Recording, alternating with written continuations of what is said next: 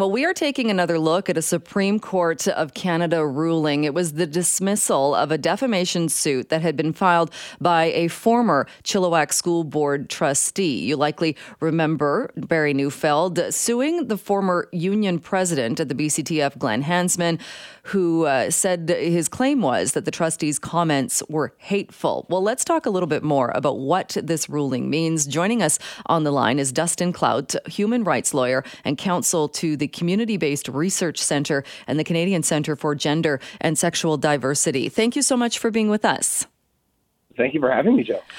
We've talked a little bit about this case and how it made its way to the Supreme Court of Canada and this dismissal. What is significant to you about this particular case and how it unfolded? Well, there's a couple things that are significant. One was that it was for the first case to really recognize the social context that trans individuals face in Canada, the disparities that they face in terms of increased risk of violence, poor mental health rates, substance abuse, and then also a lack of access in housing, employment, and healthcare. There really hadn't been a case from the Supreme Court of Canada that went into that. But in terms of defamation, it was also quite consequential in that folks can now feel more confident in speaking out against what they perceive to be hate speech, against the LGBTQ2S plus community, or against other communities that suffer from hate speech. Right, because in this case, Glenn Hansman, who has been on this program many times in his former role as he was the president of the BC Teachers Federation, and he was very vocal against Barry Neufeld. Barry Neufeld was opposed to the SOGI part of the curriculum. He called it transphobic. He called it bigoted. So what does it tell us then about being able to say things like that and not being labeled as somebody who's being hateful or promoting hatred?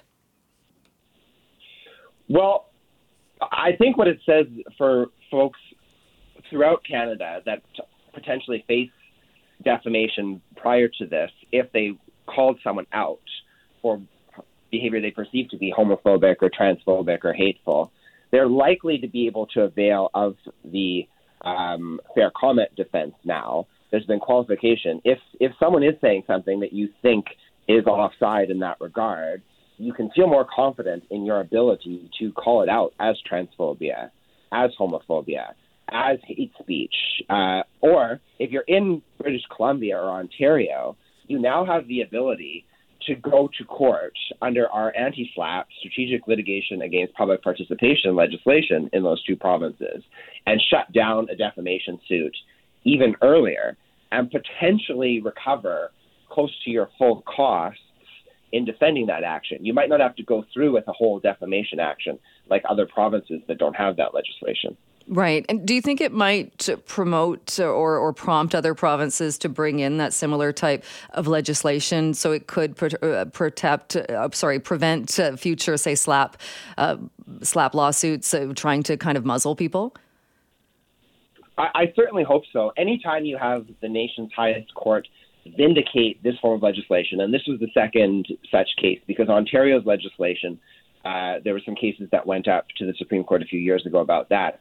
When the court validates, the application of this legislation, it shows that, there's a public importance to it.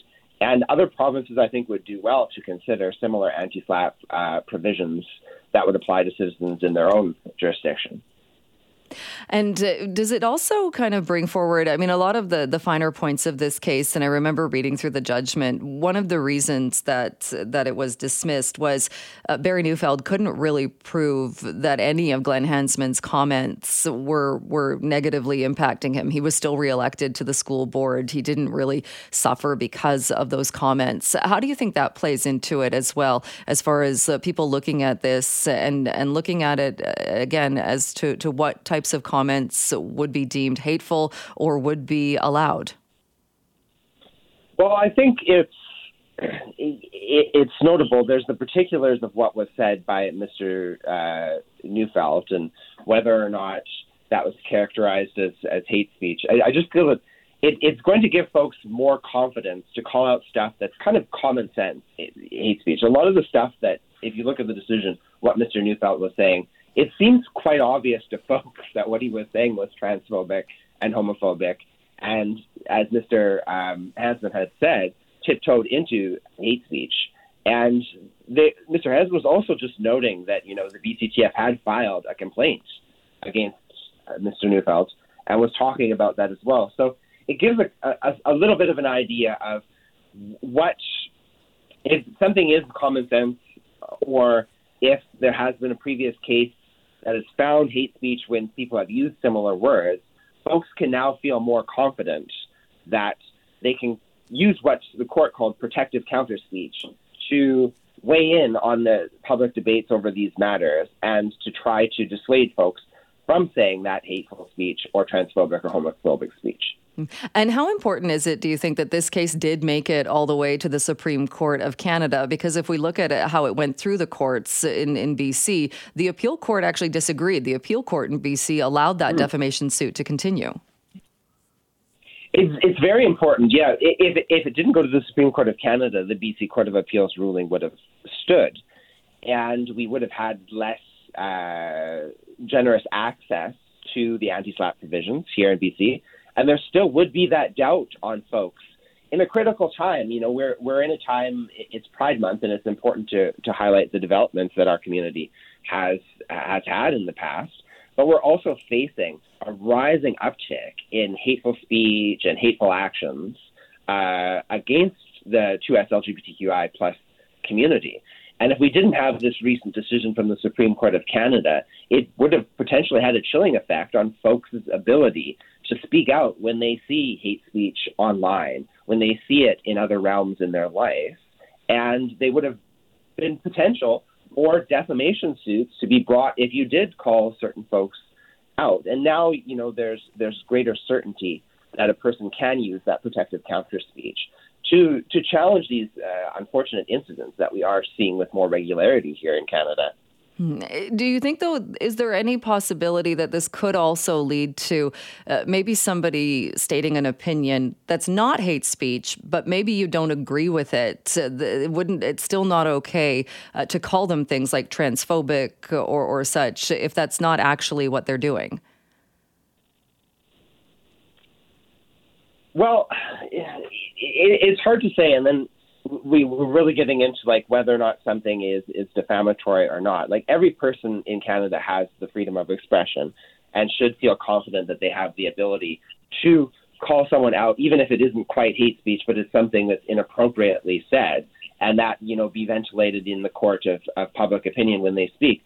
It's only when someone takes it too far and undermines the reputation of a person in an unjust manner that defamation should step in. And that should be, circumstances should be rare when that's happening, when someone is debating a matter in a public forum and they say something that most folks find objectionable. All right. Well, it's definitely, like you said, a very important ruling from the highest court. Dustin Clout, thank you so much for your time this morning. Thank you for having me. For most of us, crime is something we see on the news. We never think it could happen to us until it does. Loved ones are gone, and for the survivors, the scars will never heal. I'm Nancy Hixt, a senior crime reporter for Global News. And on this season of Crime Beat, I'll take you inside some of the most serious crime stories I've covered. Season 6 of Crime Beat is available now on Spotify, Apple Podcasts, Amazon Music, and all podcast platforms.